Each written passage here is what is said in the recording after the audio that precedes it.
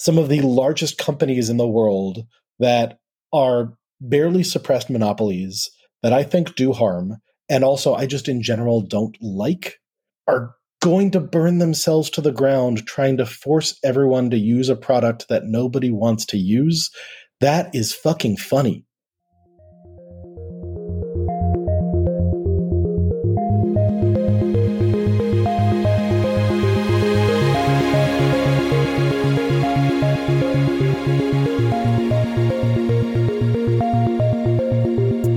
Hello and welcome to Tech Won't Save Us. I'm your host, Paris Marks, and this week my guest is Dave Karp.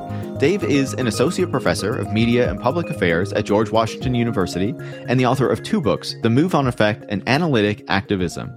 In this conversation, we talk about a lot of things. It's a really wide-ranging discussion, but one that I really enjoyed, and I think that you're really going to enjoy as well. We start by discussing the history of VR, and in particular, a project that Dave embarked on where he read through all of Wired magazine since its beginning back in the early 1990s. And what he learned about, the Wired ideology over that time, how it approached technology, its constant interest in, the next big thing, and then how those futures, those supposed ways that technology was going to make the world so much better just wouldn't arrive and would flame out, and then there'd have to be a new thing to kind of pick up on it. We discuss science fiction and how so many of these tech founders and tech leaders are inspired by these particular visions, but also how they're really narrow, right, in the kind of worlds that they prescribe to us and lead the tech elite to try to realize. We talk a lot about the really dystopian futures that those tech leaders are trying to bring into being, right, and how they imagine them to be positive things for themselves while trying to carve the rest of us out of any kind of good society, right? They're trying to escape the consequences of their own actions, something that Douglas Rushkoff has written about in his recent book and that we discuss in this conversation, and how that's really not about trying to create a better world, but just to insulate them from the consequences of their actions, really. And we wrap up by talking about the metaverse, Mark Zuckerberg's big plan for this virtual world, what it's actually going to look like, and how people like Zuckerberg and even Elon Musk with Twitter are burning massive amounts of money right now in really poorly thought through plays for their idea of what the future or how we communicate should look. So yeah, this is just to say that we talk about a whole load of things. It is a lot of fun, I think. Dave has a ton of insights to share, and I think that you're going to enjoy it as much as I did. So if you like this conversation, make sure to leave a 5-star review on Apple Podcasts or Spotify, and share the show on social media or with any friends or colleagues who you think would learn from it. And if you want to support the work that goes into making the show so I can continue to have these conversations with Dave, so we can ensure that these critical perspectives on the tech industry are getting out there, getting into the wider public, you can support that work by joining people like Matt Snyder by going to patreon.com/techwon'tsavus, where you can become a supporter. I've noticed that the listenership of the show has been, steadily growing over recent months as it has before that. And that's so fantastic to see, because it means that these conversations, these really important, critical deep dives into the tech industry, into the ideologies of the people behind it, are reaching even more people. And that is as important now as ever. And your support helps to ensure that I can keep doing it, that we can keep having these conversations. So if you're new to the show, if you've been listening for a long time and you haven't considered supporting the work that goes into making it, go on over to patreon.com/techwon'tsavus. And if you support at $5 a month or above, I'll even send you some stickers in the mail. So thanks so much and enjoy this week's conversation. Dave, welcome to Tech Won't Save Us. Long-time listener. Thanks for having me. Awesome. Thanks for listening to the show. Happy to have you on the show. You have written a bunch about VR, the history of VR, Wired magazine itself, a lot for us to dig into in this conversation. And I think it's a good time to talk about it, because I think it's fair to say the metaverse is kind of imploding. People aren't really buying into what Mark Zuckerberg is trying to sell us with this vision of the future he's kind of bet the whole Meta or Facebook company on. And yeah, I think it's time for us to dig into that and to really see how there's some historical parallels to this that we might want to pick up on. And so I want to start with that history, right? You've written about the history of VR and comparing this to the metaverse. When you looked at the history of VR, what did you see there? What happened the last time that VR was supposed to be a big thing? And why ultimately didn't that happen? So my introduction to the history of VR came through a project that I started in 2018. I'm a political scientist by training. Like, my job is actually studying political organizations and the internet. But mid-Trump administration, I was like, I needed a little break from that. Like, politics was a little too everywhere. So I decided that summer that I was going to read all of Wired magazine chronologically to trace the history of the digital future and sort of get a sense of what are these images of how the technology is going to change the world in 5 to 10 years, always for the better, always a future of abundance. Like, what parts have actually happened, what hasn't happened, and what's sort of the digital horizon that's always off in the distance, promised a few years away, and why did we get it wrong? So I did that project. I wrote about it for Wired in their 25th anniversary issue in 2018. I've been following up on that on Substack recently. It's eventually going to be a book. That introduced me to the history of VR, because Wired starts in 1993, which is kind of the tail end of the VR future, right? Like, virtual reality in the late 80s and early 1990s is the technology that everyone in Silicon Valley and like sort of tech-related Hollywood thought was coming. Jaron Lanier was this dreadlock guy who like developed the first rigs. He also, if any of your listeners are old enough to remember the Power Glove for the Nintendo, like, he helped come out with that. There was the movie The Lawnmower Man. So there was this sense of like, we're going to have an embodied internet. That is where the world is going. And in 93, they're like starting to figure out that it's just not ready yet. And so I'm reading Wired magazine in those early years, and the web isn't the thing yet. So they're still talking about VR. They're like talking about VR a bunch, and they're talking about interactive TV, which also completely fizzles. I like took notes on it at the time. And one of the things that stood out is like, as it doesn't catch on with consumers, they pivot and they say, like, Howard Rheingold writes this great book in I think 91 maybe about virtual reality and how like these technologists are inventing it, and like, just you wait, the future is about to arrive. And they're talking about how like architects are using this and scientists are using this and the military is using this. So like, there's all these technical applications, and just you wait, the consumer ones are going to come. It's going to change everything. And it doesn't, though. Then they also sort of like, the military still uses it. Like, they still set up rigs to train pilots and like train people like using tanks. Medicine and science, like anything with a really big research budget, like throws a little money at it. And then it kind of disappears for a while. And as I'm reading the magazine, like, VR is kind of gone during the Web 1 era. In Web 2, we've got that moment with Second Life, which isn't VR, but is pretty metaversy. I remember meeting a Second Life person at a party in like 2005 and being like, yeah, so like, where are the samurai swords? And they immediately got the joke because like, obviously they read Snow Crash and said, let's go do that. In the magazine, you can sort of see the rise and fall of Second Life, where Second Life is the future, and like MTV and Nike are setting up stores so the money's flowing in. And then that future never arrives. Second Life doesn't disappear, but it stops being the future, which means we stop paying attention to it and the money goes away. And so instead, there's like a community that loves Second Life and still uses it, but it's off to the side with no funding, so it doesn't get any bigger. It's just sort of off doing its own community thing. And then you have Palmer Luckey in like 2012, 2014 as this like traditional model of the like young, precocious male genius who's figured it all out. And oh, he happens to be like a radical conservative, but we're going to ignore that. And also it looks like probably he's like a homeschooler with, I think, pretty rich parents, but like, we'll ignore that class too, like social class elements. They ignore all that. But like, he's the precocious young genius who's figured it all out, and just wait, and in like 5 years it'll be here. And then I see them covering Facebook buying it, and like, Oculus is coming. It's going to change everything. That's like a cover story. There's this piece in Wired by Kevin Kelly, who's the original executive editor. 2016, he wrote about Magic Leap, which was AR, augmented reality. And then 2019, he writes this piece, Mirror World, about how we're about to have a digital twin of the physical realm.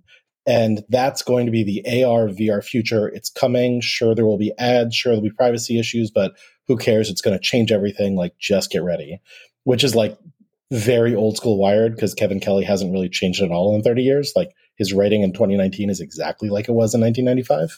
I was reading all of that and just thinking, like, this sounds like, if history doesn't repeat itself, like, it definitely rhymes.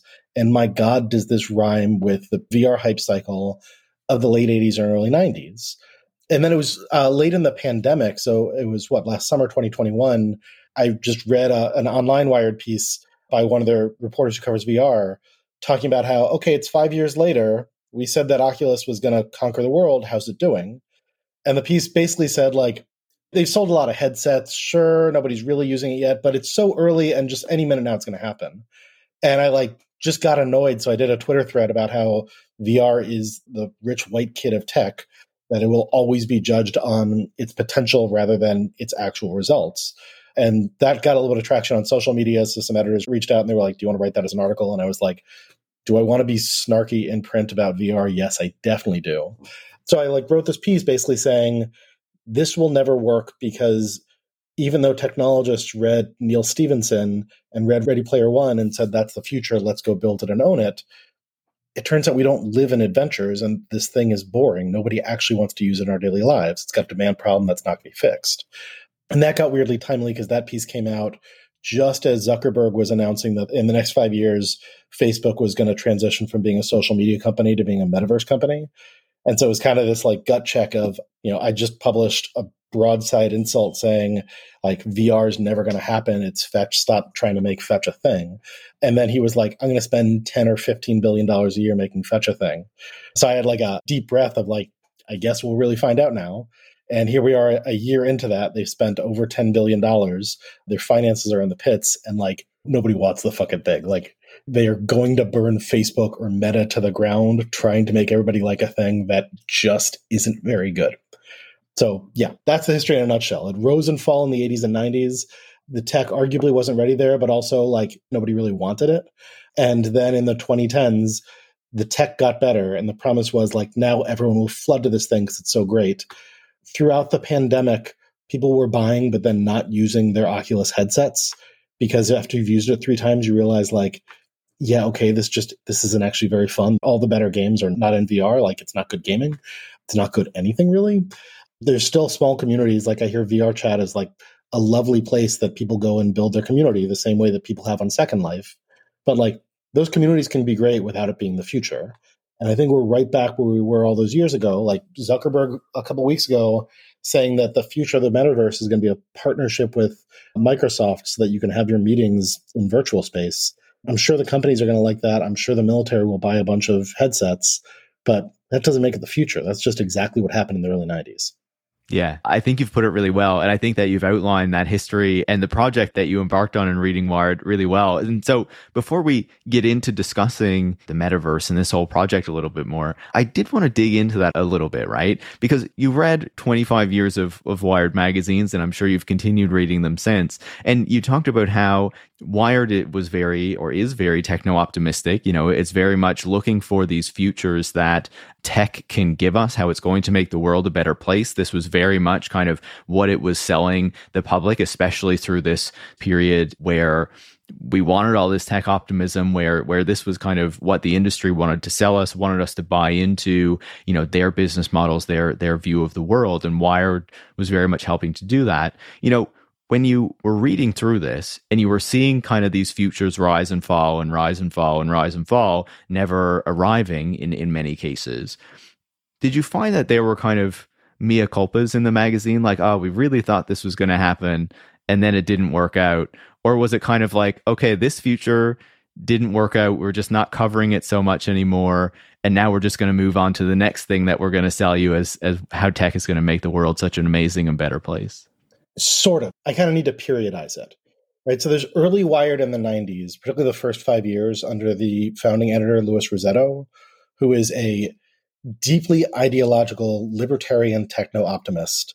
And I'm doing a slow reread of Wired now to turn it into a book. I'm in 1994 right now. And Rosetto era Wired is the California ideology on steroids. And it is brash and proud. They know the future. Everybody else is an idiot who doesn't get it. And there's no room really in Rosetto's Wired for admitting that they got it wrong. There's little snarky moments where every once in a while, one of their reporters or writers will note yeah, this all might be bullshit. It might fall apart. There's little moments, particularly 96 or so, after the Netscape rocket takes off in Wall Street. you get these little moments where every once in a while people will point out like, yeah, this past 6 months went wild. 6 months from now, this all might go away.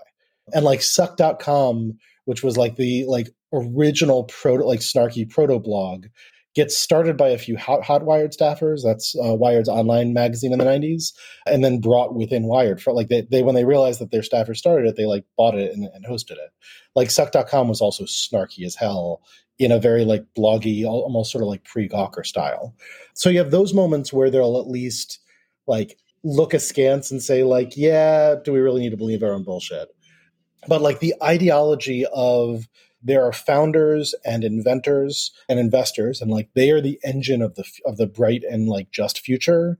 And then there are like regulators and old institutions, and they are the ones who stand in the way. Like there's a hero, there's a villain, and like we are the beneficiaries of these heroes so long as we like pay attention to them and clap for them. Like that ideology, which we still see today from like Peter Thiel and Mark Andreessen and Elon Musk, that is classic 90s Wired. And they never apologize for that. They have a little moment in 2001 because in 99 and 2000, they actually started their own index fund called the Wired Index. And they spent months and months bragging about how it was doing even better than the NASDAQ.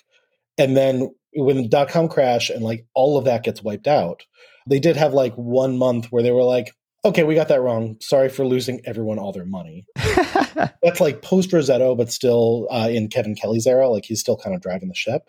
And like 2001, 2002 are kind of dark times because between the dot-com crash and September 11th, like tech just doesn't really feel like the future anymore. And the big things they're talking about are like Napster, which is like radical and cool, but also like, oh shit, how are artists going to get paid for anything? So it's like kind of like gloomier then. But then you can see in the 2000s, Chris Anderson takes over and like Wired becomes one of the big drivers of Web 2.0 boosterism, both pointing out the legit like stuff like Wikipedia and Craigslist, like legit new things that are happening, but also like they just have a series of business style articles. He wrote Free, he wrote The Long Tail, both for the magazine and turned them into a book. And each one of them is just sort of like, okay, well, like Web 1.0 happened, it's dead and gone, but everybody took the technology and is doing something new. We're about to enter this new era of abundance where everything is different. Everyone is going to be happier and rich and like part of civil society. Forget that false start from the 90s. Like it's going to be great. And they never really apologized for that. Like I've often said that Web 1.0 died with a bang. Web 2.0 died with a whimper. I think Web 2.0 died in like 2011, 2012, which means that all the Web 3 people like Chris Dixon, who insist that Web 3 is like up until 2020, are like frankly fucking idiots who just get their history wrong so they can try to get rich. Like have me on some other time to just yell about how like Chris Dixon is wrong about history, because I need at least half an hour to yell about that. Like his history is bonkers wrong. Them all being wrong just to try to make money is shocking. Like, shocking, right? But it's like you got rich in Web 2.0. Like the platform era displaces Web 2.0 around 2011, 2012. Like a shift actually happens. You got rich off of that too. You can't just pretend that didn't happen. Like you can remember the past 10 years that you were there for and still make money, right? Like, come on, dude. But so like they don't like acknowledge getting that wrong.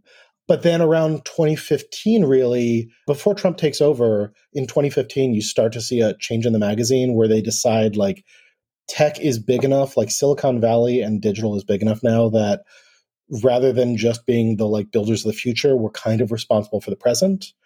And they start to take social issues kind of seriously.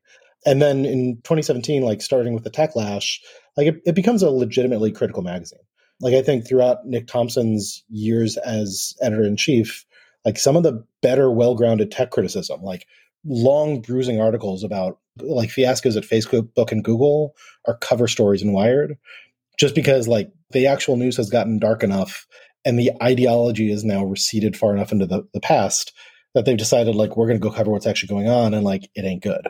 Like it's noteworthy that for the 25th anniversary they were like, Dave, you're a snarky asshole. Why don't you write our history for us and we'll publish it in the magazine?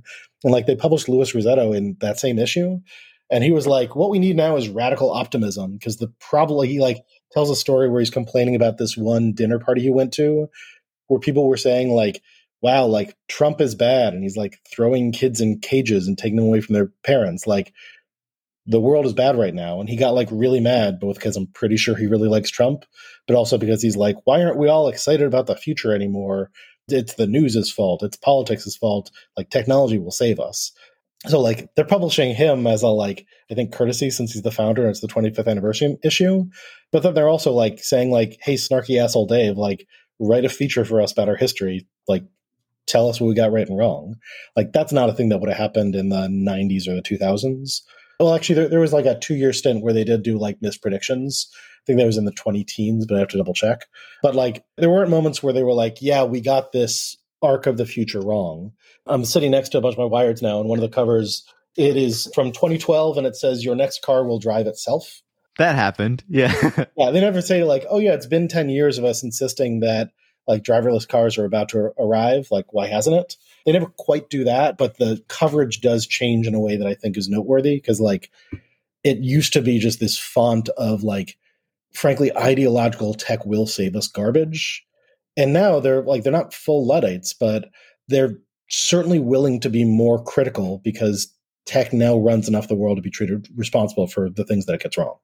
Yeah, it's really interesting. It's an interesting shift, right? I feel like they still try to do a bit of both, right? There's some of the boosterism stuff there, but then there's the critical stuff that comes in as well. You know, as you're saying, you and Rossetto in the same issue, right? Having both of these perspectives there. I want to pick up on another piece as well. You know, you talked a lot, and this is something I've talked to other people on the show about as well, but how science fiction really plays into these ideas about what the future should look like, right? And how a lot of these tech founders have read a lot of science fiction, internalized that, and then believe that kind of part of their goal or their mission is to really realize what they read about in these science fiction books when they were kids. And that is of course the case when we think about VR and metaverses and what have you. How do you see that playing out and kind of inspiring these founders, for lack of a better word?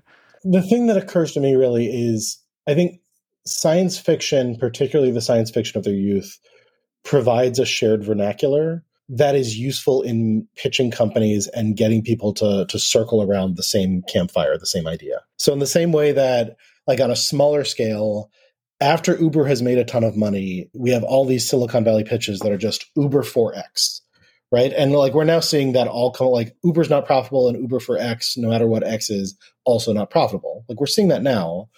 But, like, it kind of makes sense looking back on it why Uber for X was a successful pitch, if we assume that the titans of Silicon Valley actually aren't that much smarter than the rest of us, right? Like, they don't know why these things are working so well. They are making up stories of why they work so well. And then once something has worked, they convince themselves that they have it all figured out when they don't. And in the same way, like, if you've all grown up with an idea of the metaverse or an idea of space colonization, then the big picture, like, hey, we're supposed to be inventing the future. We all know what the future looks like. Like, these aren't actual workbench scientists struggling with technical breakthroughs, figuring out, like, oh, now that we've solved these 3 hard problems, we can actually do driverless cars. Or now that we've solved these 6 hard problems, we could actually colonize Mars. Like, instead, it's just kind of like the public relations logic of, what is the thing that will get everybody sort of clapping and smiling along with me? It's probably the shared memory of the trajectory that we thought we were supposed to be on. So, like, science fiction, that particularly, like, really old science fiction, I think ends up being important there because it's formative for all of these people who are now insanely wealthy and who are treated as though they're geniuses, but they're actually not that smart. Like, they're not much smarter than the rest of us. So, like, what's the, like, shared cultural ideas that they can all grapple with? Like, it's the stuff they read as kids.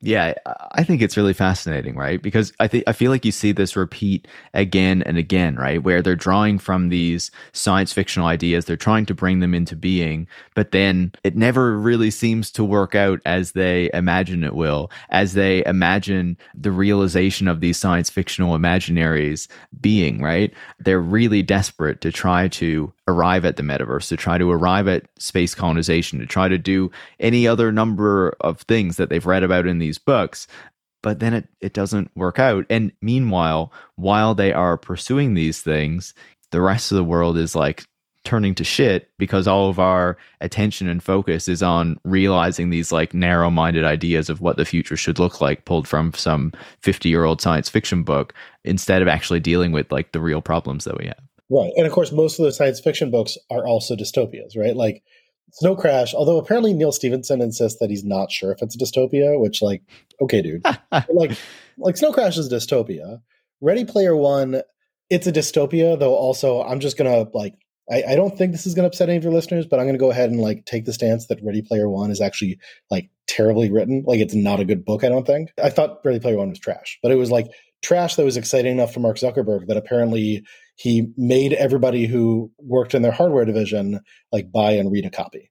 Like that is, I don't think it's a well-drawn dystopia. I don't think it's an interesting one, but like it's a dystopia where everybody's like living in like a tiny hovel. And the reason they're getting into the metaverse is because everything sucks outside, except for the plutocrats who have all the wealth. But like the other thing that stands out there is like, well, that dystopia is actually kind of great if you're the plutocrat, right? So they're looking at that and saying like, that would be a wonderful universe to reign. Yeah, while you're the plutocrat, and also like the plutocrat who has a lot of issues with connecting with people socially, and so you'd prefer to do that by going into a virtual world and doing it that way, which is another kind of line that I feel is drawn between what is presented in Ready Player One. Now, I've only watched the movie; maybe it's different in the book. And Mark Zuckerberg, who is like, you know, seems like an incredibly kind of awkward dude, and meanwhile keeps making himself the face of this project that like people just are not buying at all. Yeah. Though the other thing that stands out to me is like, I think about this a lot with the Mars colonization idea.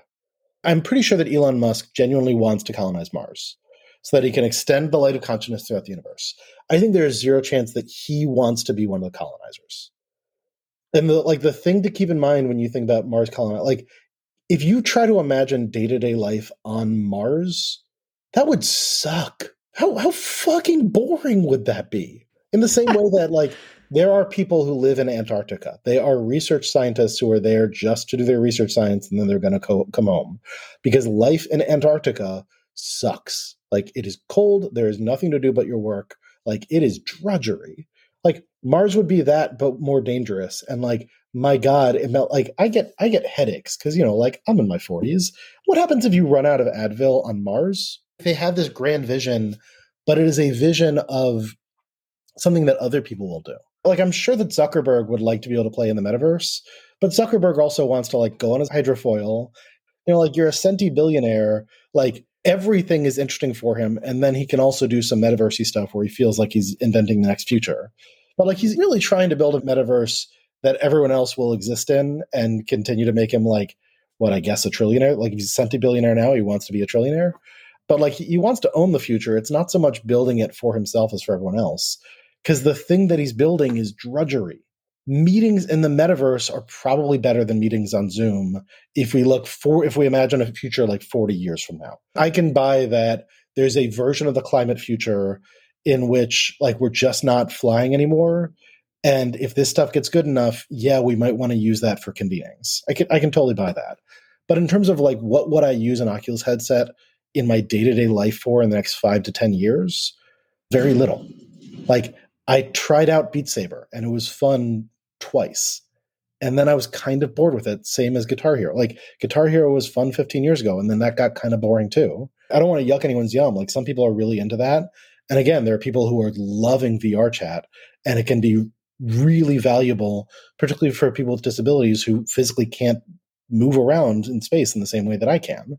So like this can be good for specific publics. But in terms of a grand future for all of society, like Zuckerberg's not building it for himself because the dude gets to go bow hunting and has like an army of servants at this point.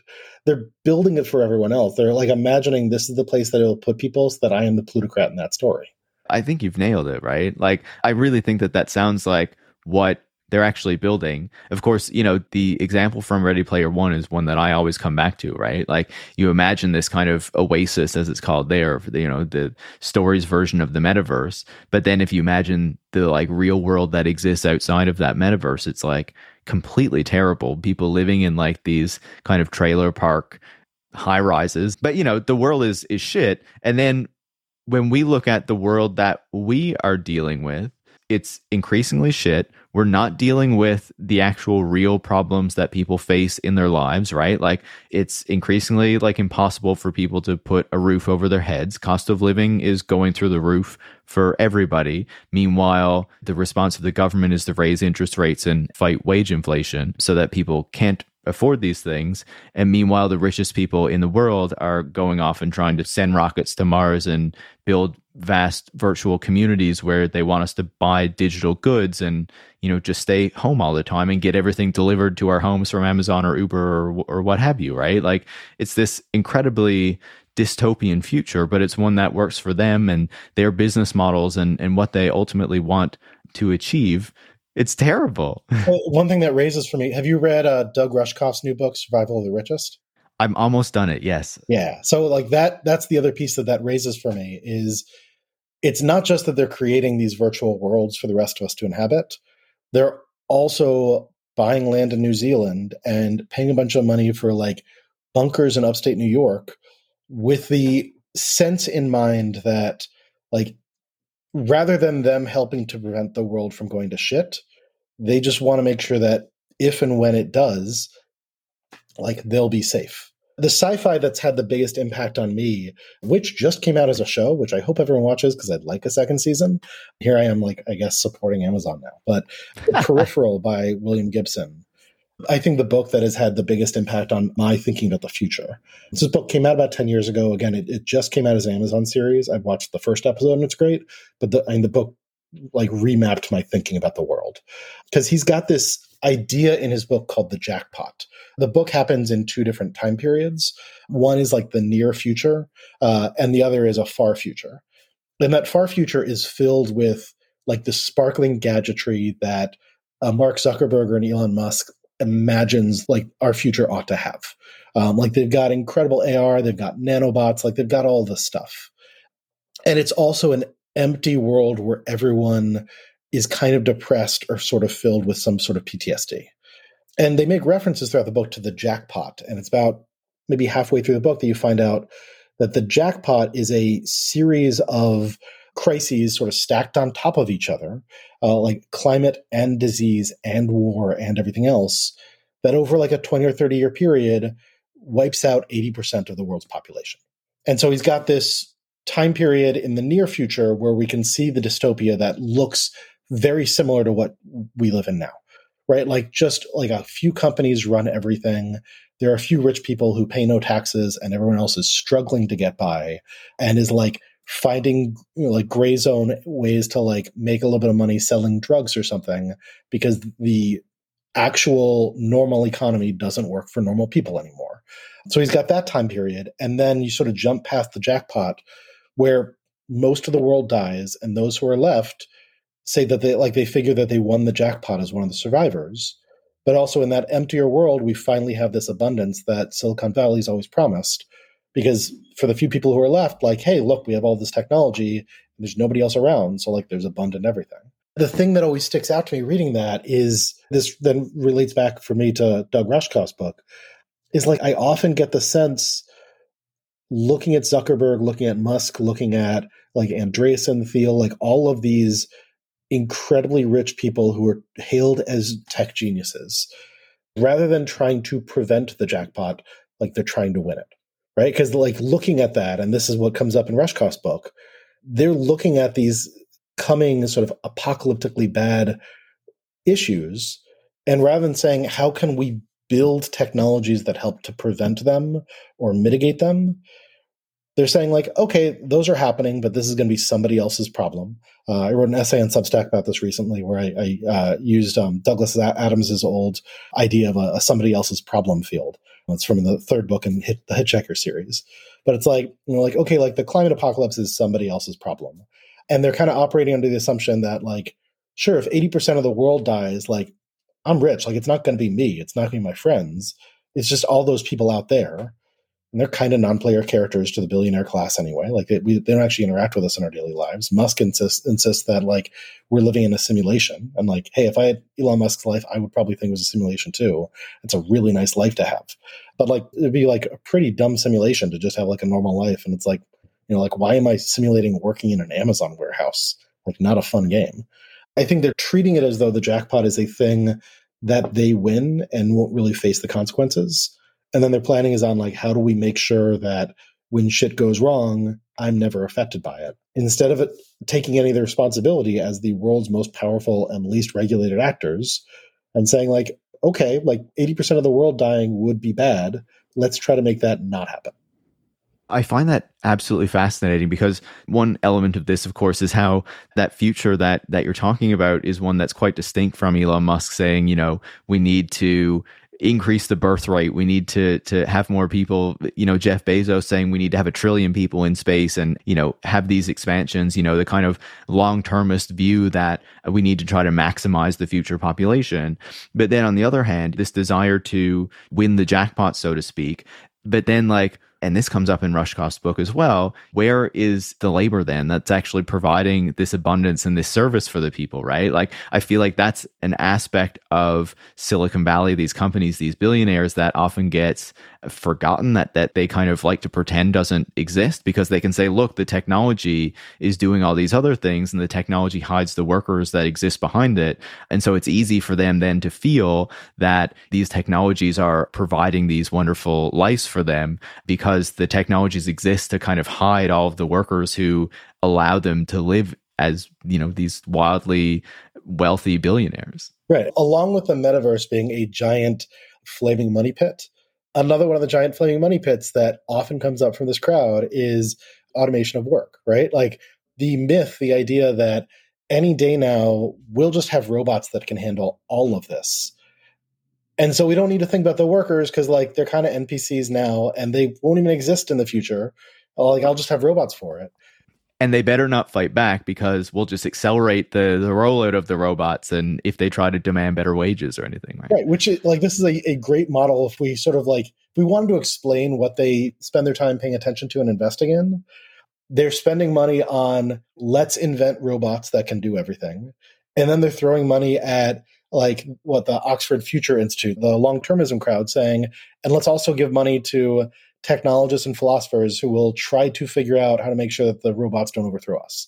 Like, that's what they're investing in, is like, we've got like a sci-fi future where there's no people who can overthrow us because there's just robots.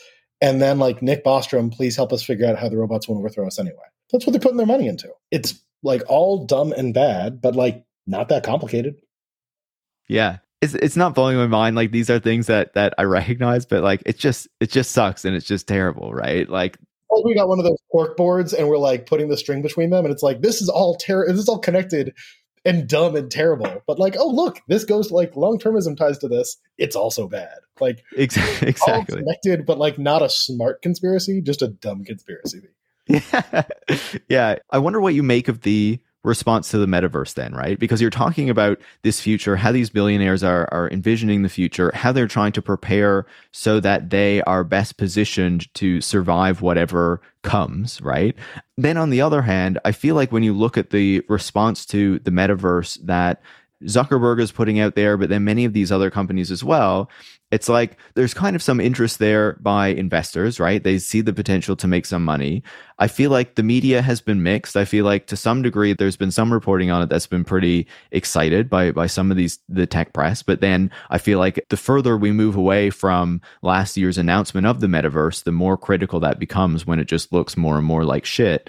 And then I feel like the public, from what I can see, and maybe I'm in my little filter bubble here, is that people do not like this. People do not see this as attractive. Like, yeah, as you say, there might be some people who are using VR chat and enjoy that. And it's a relatively niche group in the way that you were talking about Second Life before. Like, there are people who use this, who enjoy this, and that's perfectly all well and good, but it's not something that you can build a global kind of business on like a Facebook or a Meta.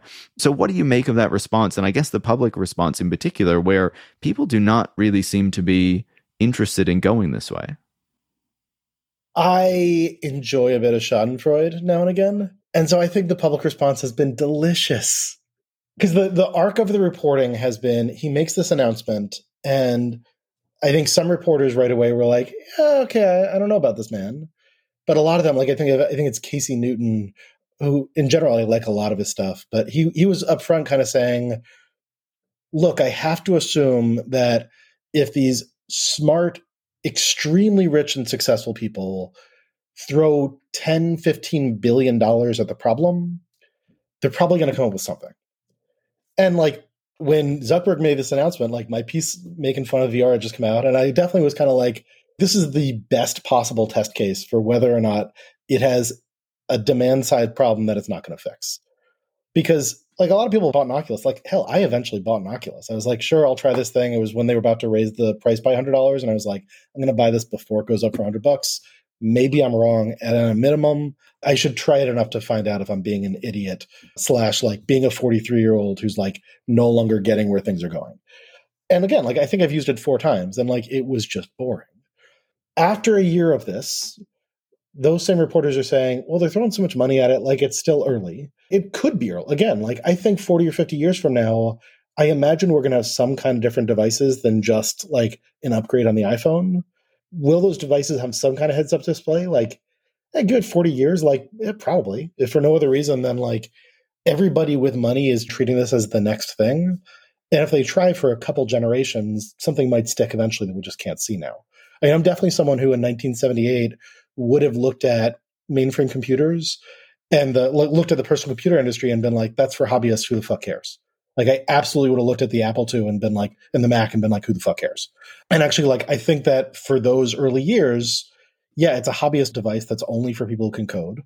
But then a few of them were imagining once this gets cheap enough and people build things on top, eventually some stuff will change. And it took a long time. Eventually it did. So like, does that happen in 40, 50 years? Sure, maybe.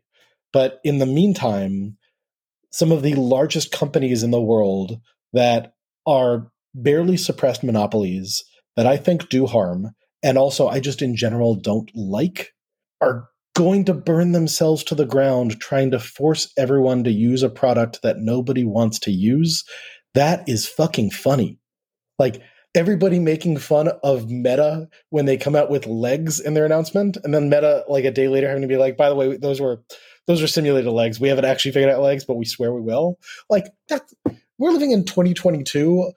As a political scientist of American politics, like the likelihood of us living in basically an autocracy within the next 3 years is at least 20%, maybe higher than 40. Like these are dark times. If we can't take joy in watching Meta fucking faceplant with a product that everyone is trying and saying like, oh no, this sucks. And then their answer is like, okay, well, here's a better version that costs $1,500. Why don't you spend $1,500 on a thing that sucks? Did we mention that there are meetings with Microsoft? Like, that is good comedy in a time when it is hard to find good comedy. Like, God bless you, Mark Zuckerberg. You're burning your shitty empire to the ground. Much like, and like, I love Twitter, and I'm going to miss Twitter when Elon Musk destroys it. But like, watching Elon Musk set $44 billion on fire because he's such a dumb dummy, like, like that's gonna be fun. Like I'm gonna like have some fun as that ship goes down because he's like the platform is gonna like when they have no staff anymore, like it's just gonna turn to shit and he's gonna be left with a thing that's useless, just like MySpace was. It's gonna be amazing. No, I think it's absolutely beautiful to see them, burning all of this cash, amounts of money that we can hardly even imagine, right? Because they're just such large sums. And one of the things I always say about Musk and Twitter, right, is there's a lot of discussion, I think, on the platform right now, as it looks like Elon is finally going to take over, that people are going to abandon ship as soon as he leaves. And my response to that is always like, this is the kind of drama that like Twitter lives for, right? To actually see all of this shit going down, to be around it, to see it happening firsthand, to see whether it's Trump tweeting or Musk tweeting or whoever, like to experience this, to engage in the discourse about it. This is what Twitter lives for. And even if Musk takes over and then starts to just drive it into the ground, that's exactly what like the core Twitter user base is on that platform for, right? To see the drama, to see everything explode. That's what they want. Right. My prediction isn't that everyone's going to boycott and leave Twitter right away. I don't think they are. What's going to happen is I think it's going to become MySpace or like Tumblr, right? Like there are a lot of social media that if we look back, particularly more than 10 years ago, because 10 years ago is when the current platform empires all rose. But like, again, from the Wired Project, like, there was an era where Yahoo was the future. Like Yahoo. And like there was the AOL era. Like these empires rise and fall, and often what precedes the fall is a billionaire buying it and deciding that they know how to monetize. Like Rupert Murdoch burned so much money purchasing MySpace so that he could be cool. And I think what's going to happen is like Musk's going to buy it. Everyone's going to like complain, but then stick around for the Twitter drama. You're right about that. But then over the course of 6 months, as all of the staff get fired, like everybody who works at Twitter get fired, he tries a bunch of things to monetize it because he's going to be paying over $1 billion in interest every year on the thing. So he's going to try a bunch of monetization plays that suck. And the experience is going to get, like, it's going to keep getting shittier and shittier. The experience that I have right now as a cis white dude, I think 6 months from now is going to be closer to the experience of any of my black female colleagues. And when, like, that type of harassment is happening to the cis white dudes, and much worse is happening to everyone else, that's when people are going to go somewhere else. And, like, it would be cool if it was Mastodon. I'm not sure that it's actually going to be Mastodon or anything that is designed to be better. But there will be a next thing because, like, the attempts to make Twitter profitable. I wrote a post on Substack a while back whose main thesis is that big money ruins everything. Like, I don't necessarily think that you can't have a good internet plus capitalism, but I'm very convinced that you can't have a good internet plus this type of capitalism. Like a capitalism in which everything is aimed not just at making money, but at making exceptionally large money. Like the incentives once money gets exceptionally large all get skewy and screwed and bad. And like a thing that has made Twitter, I think, relatively good is that it's been pretty bad at making money and pretty good at like just doing the thing that people want it to do. Like there's a bunch of things that it could do better, but like the core thing that it does, it's pretty much fine at. I wrote a different post a while ago about like what Facebook is like. There's a thing that Facebook is really good for, which is just being a self-updating Rolodex of the people that you've known throughout your life.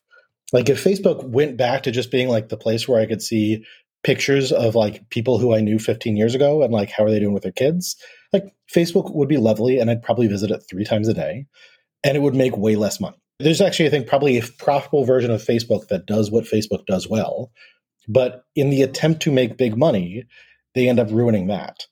Twitter has basically been fine for a decade because it was bad at making money and it could just be good at what it's good at.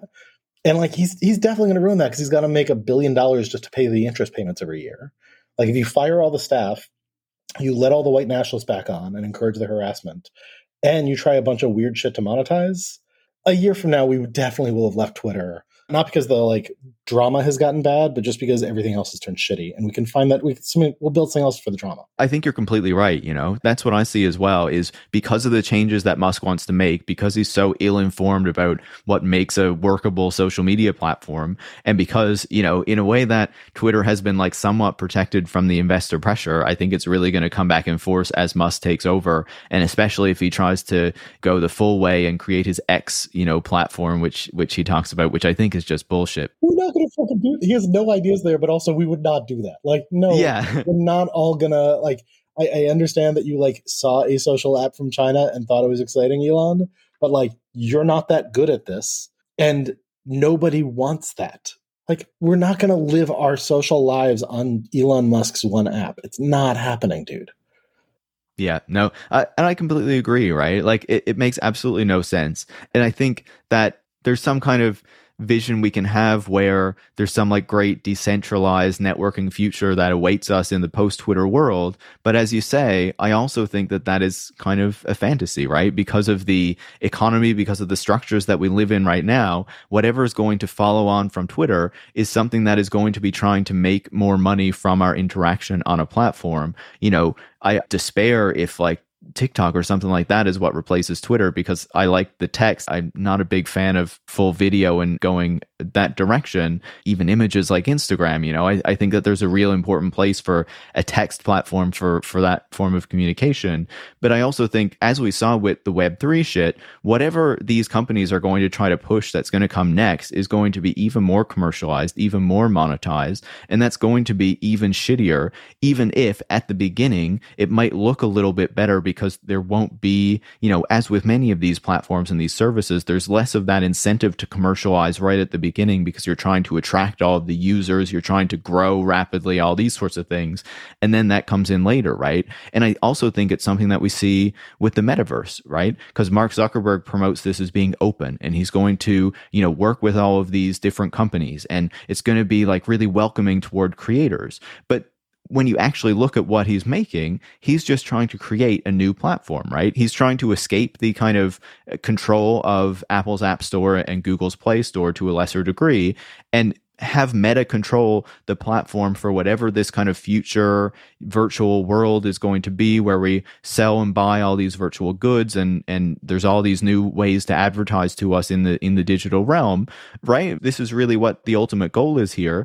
And as tech always does, it just gets framed in a way that's like welcoming toward people, and supposedly going to solve all of our problems and be amazing and beautiful, and all these things that we expect that are typically associated with the tech kind of marketing practices, but never really come into being.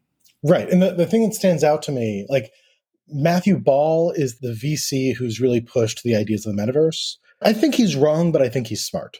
And the thing that I think he's smart but wrong about in particular is he sort of lays out a roadmap for how to build the metaverse that very much treats the moment we're in now as being similar to sort of the pre-web internet, where they're building protocols, they're figuring out how to make stuff work, they're figuring out what like now it's like figuring out things like payment rails. And he recognizes, like, if this is going to work, then Apple can't control it, Facebook can't control it. Like, he's noting all that. But the thing that I think he's sort of way too rosy optimistic about is, like, this isn't like the pre-web internet because there's too much money in it. Like, the pre-web internet had a bunch of computing engineers putting out like requests for proposals and figuring out like, what should we do? And they come up with like TCP IP, like the protocols they're inventing. Like, that's back when the money at stake was in like the single digit millions, like maybe the double digit million. Like, the scale was so small that the stakes were low, which meant that they could all sort of have friendly intellectual conversations and figure out what can work for everyone because the stakes are low. Like, even if Meta and Apple and like NVIDIA, like even if all of the different players agree that they need to treat this the way they did in the 80s, like even if Ball like convinces them like everybody act like that, it's going to be play acting because the stakes are so high because big money ruins everything.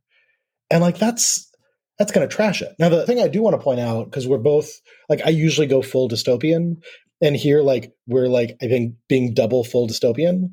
So the thing I want to pull back and note, like, eventually there will be agency, but there isn't right now. So like, let me start by saying, while I find it beautiful and entertaining to watch Meta light their money on fire, the thing that I would find way more beautiful is a motherfucking wealth tax. Like, throughout the history of the internet as covered in Wired, the thing that they never talk about is wealth inequality. And like the simplest answer is, if you don't tax the billionaires, you end up with more wealth inequality. Duh. So like there is a future, like a potential future where big money doesn't ruin everything, because we actually start to like tax billionaires and tax these products and reduce wealth inequality. Like, that's not impossible to do. It just requires a political will that like our governments, like in the US and around the world, like do not have right now. We currently have an economic elite that controls a ton of stuff, and they don't want to be taxed. And like their answer when they get criticized is like, all right, well then we're going to like bash the media and support authoritarians. And they're really good at convincing a lot of people that they shouldn't be taxed and that they should be left to do whatever they want. And one of my arguments is that long-termism is just kind of another means, and effective altruism more broadly, of kind of, offering a way for people to feel that billionaires are justified in having the power and wealth that they have, right? Because, we shouldn't take it from them. They should just invest it in effective organizations and nonprofits and charities to make the world a better place, right? It is a fantasy in which they are the well-deserving elites because they have it all figured out and we should trust them. And the reality is, like, we live in a world without wizards. I'm not saying that they're not smart in their own realms, but they haven't figured out the entire world, the entire universe. We shouldn't be trusting them as the wizards who can control and guide the future. And also, if we do that, they're going to make stupid mistakes because, if you actually look at these fuckers, they make a lot of stupid mistakes. They're not actually brighter than the rest of us across all fields. And it's mostly, with people like Elon, a huge PR play. Zuckerberg, to his credit, mostly does his one thing, which is building a monopoly social network empire and then owning the advertising rails and payment rails so they can make a ton of money off of it. But he sets up the Chan Zuckerberg Initiative and they spend money funding public schools in ways that I probably don't think are the best way to do it, but it's still all right, you're trying to do charitable giving, you're trying to do it well, you're throwing a bunch of money at some things.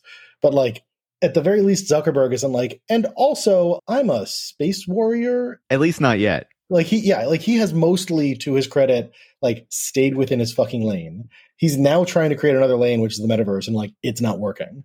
But the ones who have decided that they are omniscient geniuses, they have figured out every single area. And we're seeing this with all of the Elon bros now, David Sachs, who are yeah, I've hung out at Y Combinator, so I can probably figure out Russia, Ukraine.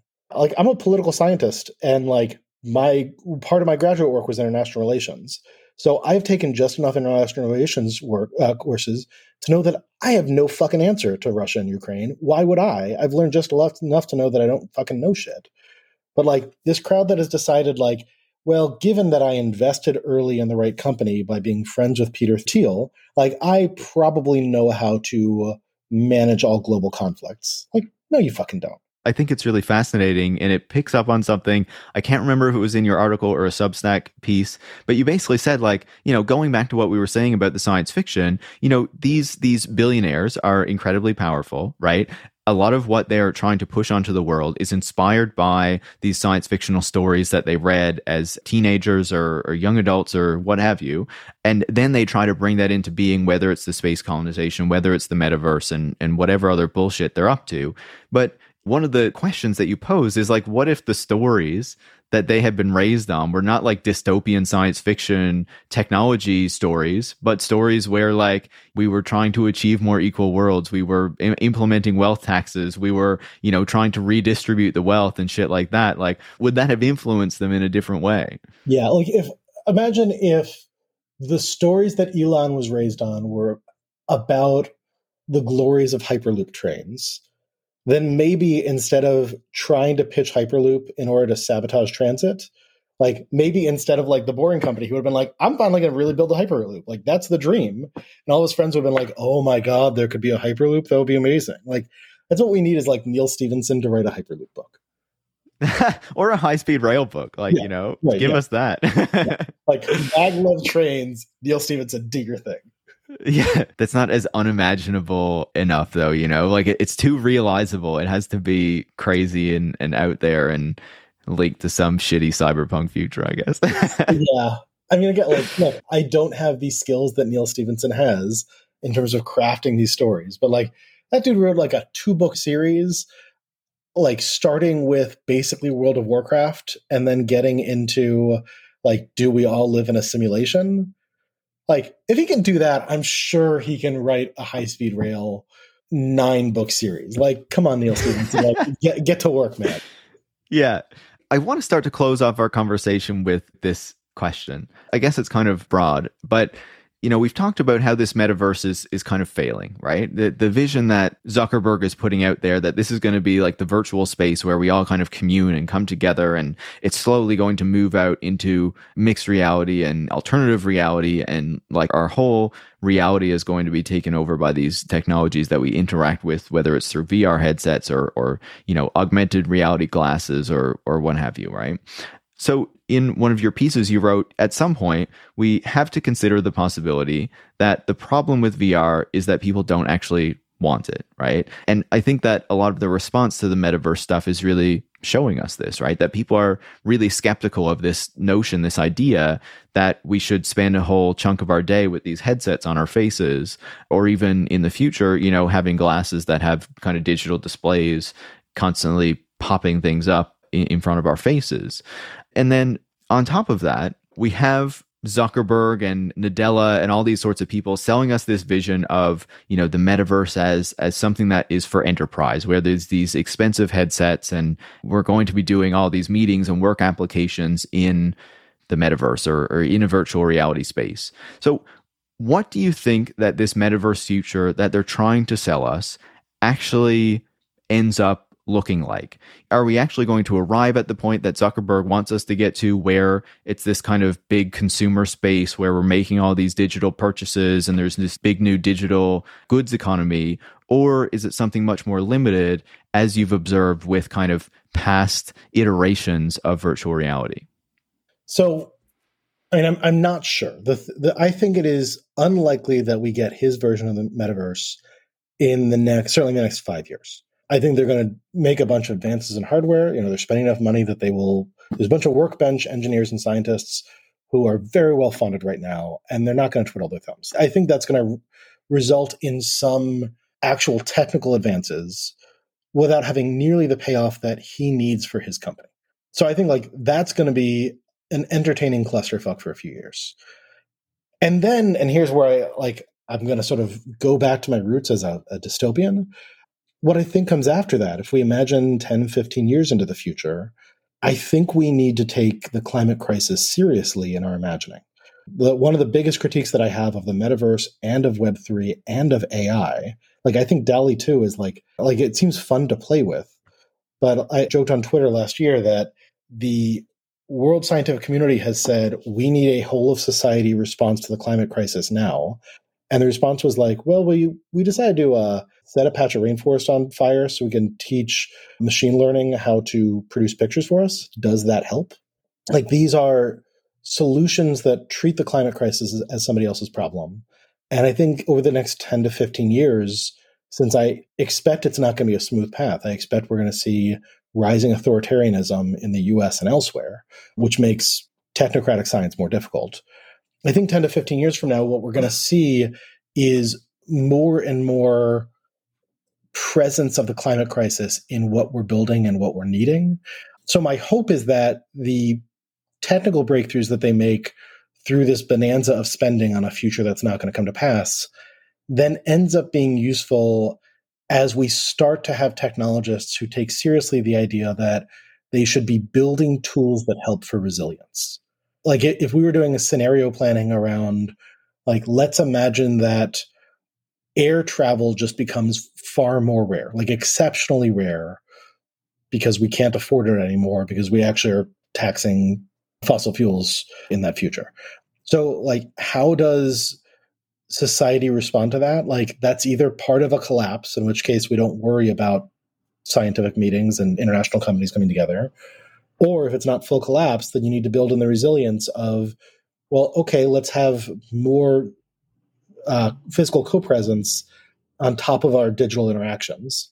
That's a space for VR or AR that could fit into a climate future once we are treating the climate crisis as something that is impending and we need to build resilience and adaptation into as we also lower our emissions. So it's not a smooth path to there. And I think along the way, a lot of the big giant companies that have defined tech and made it less good and less delightful and less useful and less fun while getting rich, I think a bunch of them are going to crater, and I'm going to find that hilarious. I'm going to make fun of it on whatever comes after Twitter.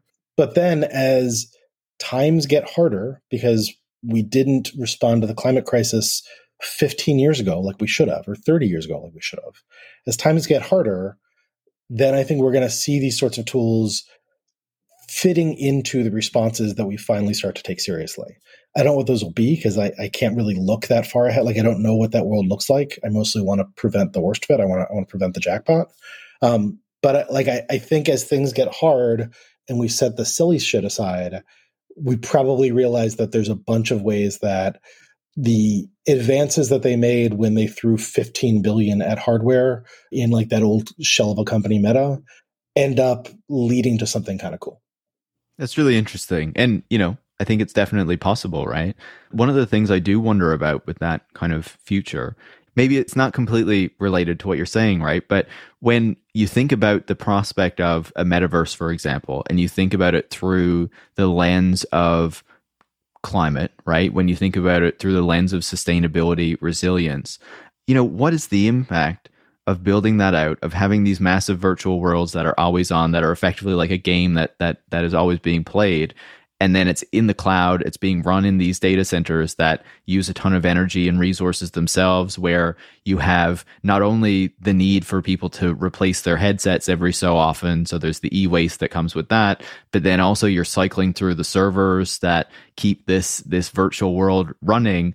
Like, that also has a climate impact. All of these things that we do online have a climate impact. And I feel like that is something that is also really easy. When we were talking earlier about it being easy to forget the workers who are behind the technologies and the automations, when we think about all this AI and all these, tools that are supposedly going to be really helpful for us, even though it's often very unclear how they're going to be helpful for us, they all have a pretty significant impact as well.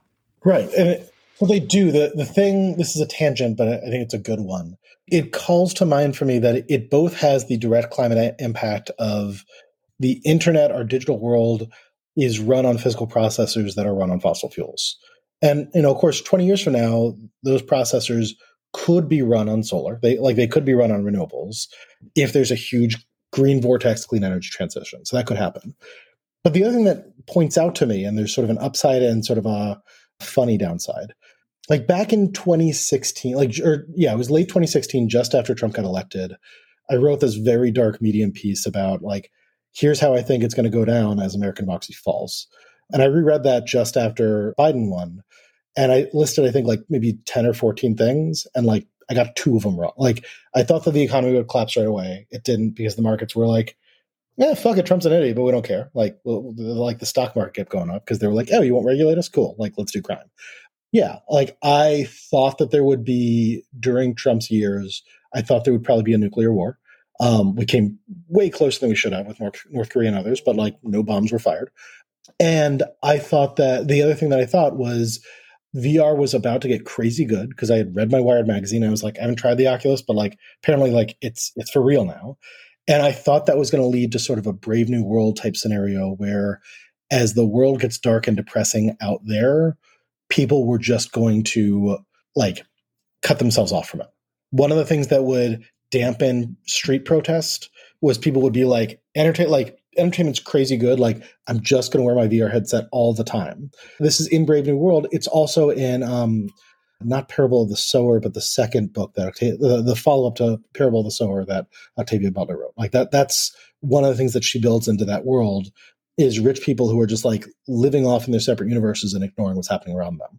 So that's both there's a sci-fi pedigree there, but I was imagining in 2017, 2016, as VR gets crazy good, that is actually going to lead people to just tune out the world around them. And that's going to be a problem. And so sort of the dystopian upside here is I'm way less worried about that now. I think we're headed for authoritarianism. I don't think it's an authoritarianism that people will just tune out because VR is so good, because we've had throughout the pandemic, they threw everything at VR games, and people were yeah, this is I can go to VR chat and talk with people, but all the VR role playing games kind of suck. People are just playing consoles instead.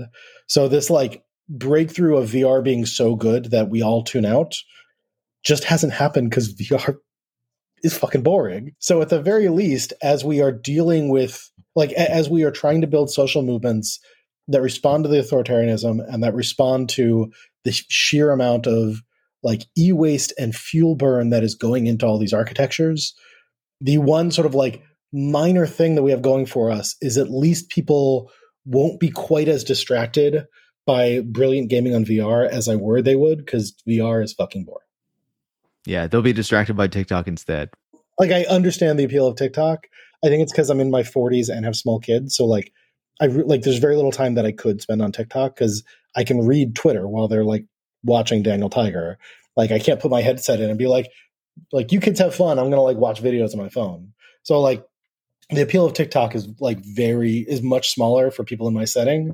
So like, yeah, I guess that's the addictive thing. But like, and you said before, like I totally agree. TikTok is not going to replace Twitter because there's a bunch of use cases where you can read stuff quickly on your phone and like get those dopamine hits from like getting retweets. And like those use cases are actually separate from the ones where you're going to watch video with sound on. So like TikTok's going to keep getting bigger. Apparently it's like very addictive, but like its niche is smaller than like all encompassing one that like we used to fear. And that is the ambition of Zuckerberg and others. And, you know, that's a whole other topic of discussion that we could get into there. Dave, I think this has been a fascinating, a sobering, maybe in some cases a depressing conversation, but a really entertaining one and one that I'm really happy that we had. So I thank you so much for taking the time to come on the show. This was exactly the blast that I imagined it would be if I got to be on the show. Thanks so much. This is great. Dave Karp is an associate professor at George Washington University and the author of The MoveOn Effect and Analytic Activism. You can follow Dave on Twitter at Dave Karp, and that is with a silent F at the end of it. You can follow me at Paris Marks, and you can follow the show at Tech Won't Save Us. Tech Won't Save Us is produced by Eric Wickham and is part of the Harbinger Media Network. And if you want to support the work that goes into making the show every week, you can go to patreon.com/techwon'tsaveus and become a supporter. Thanks for listening.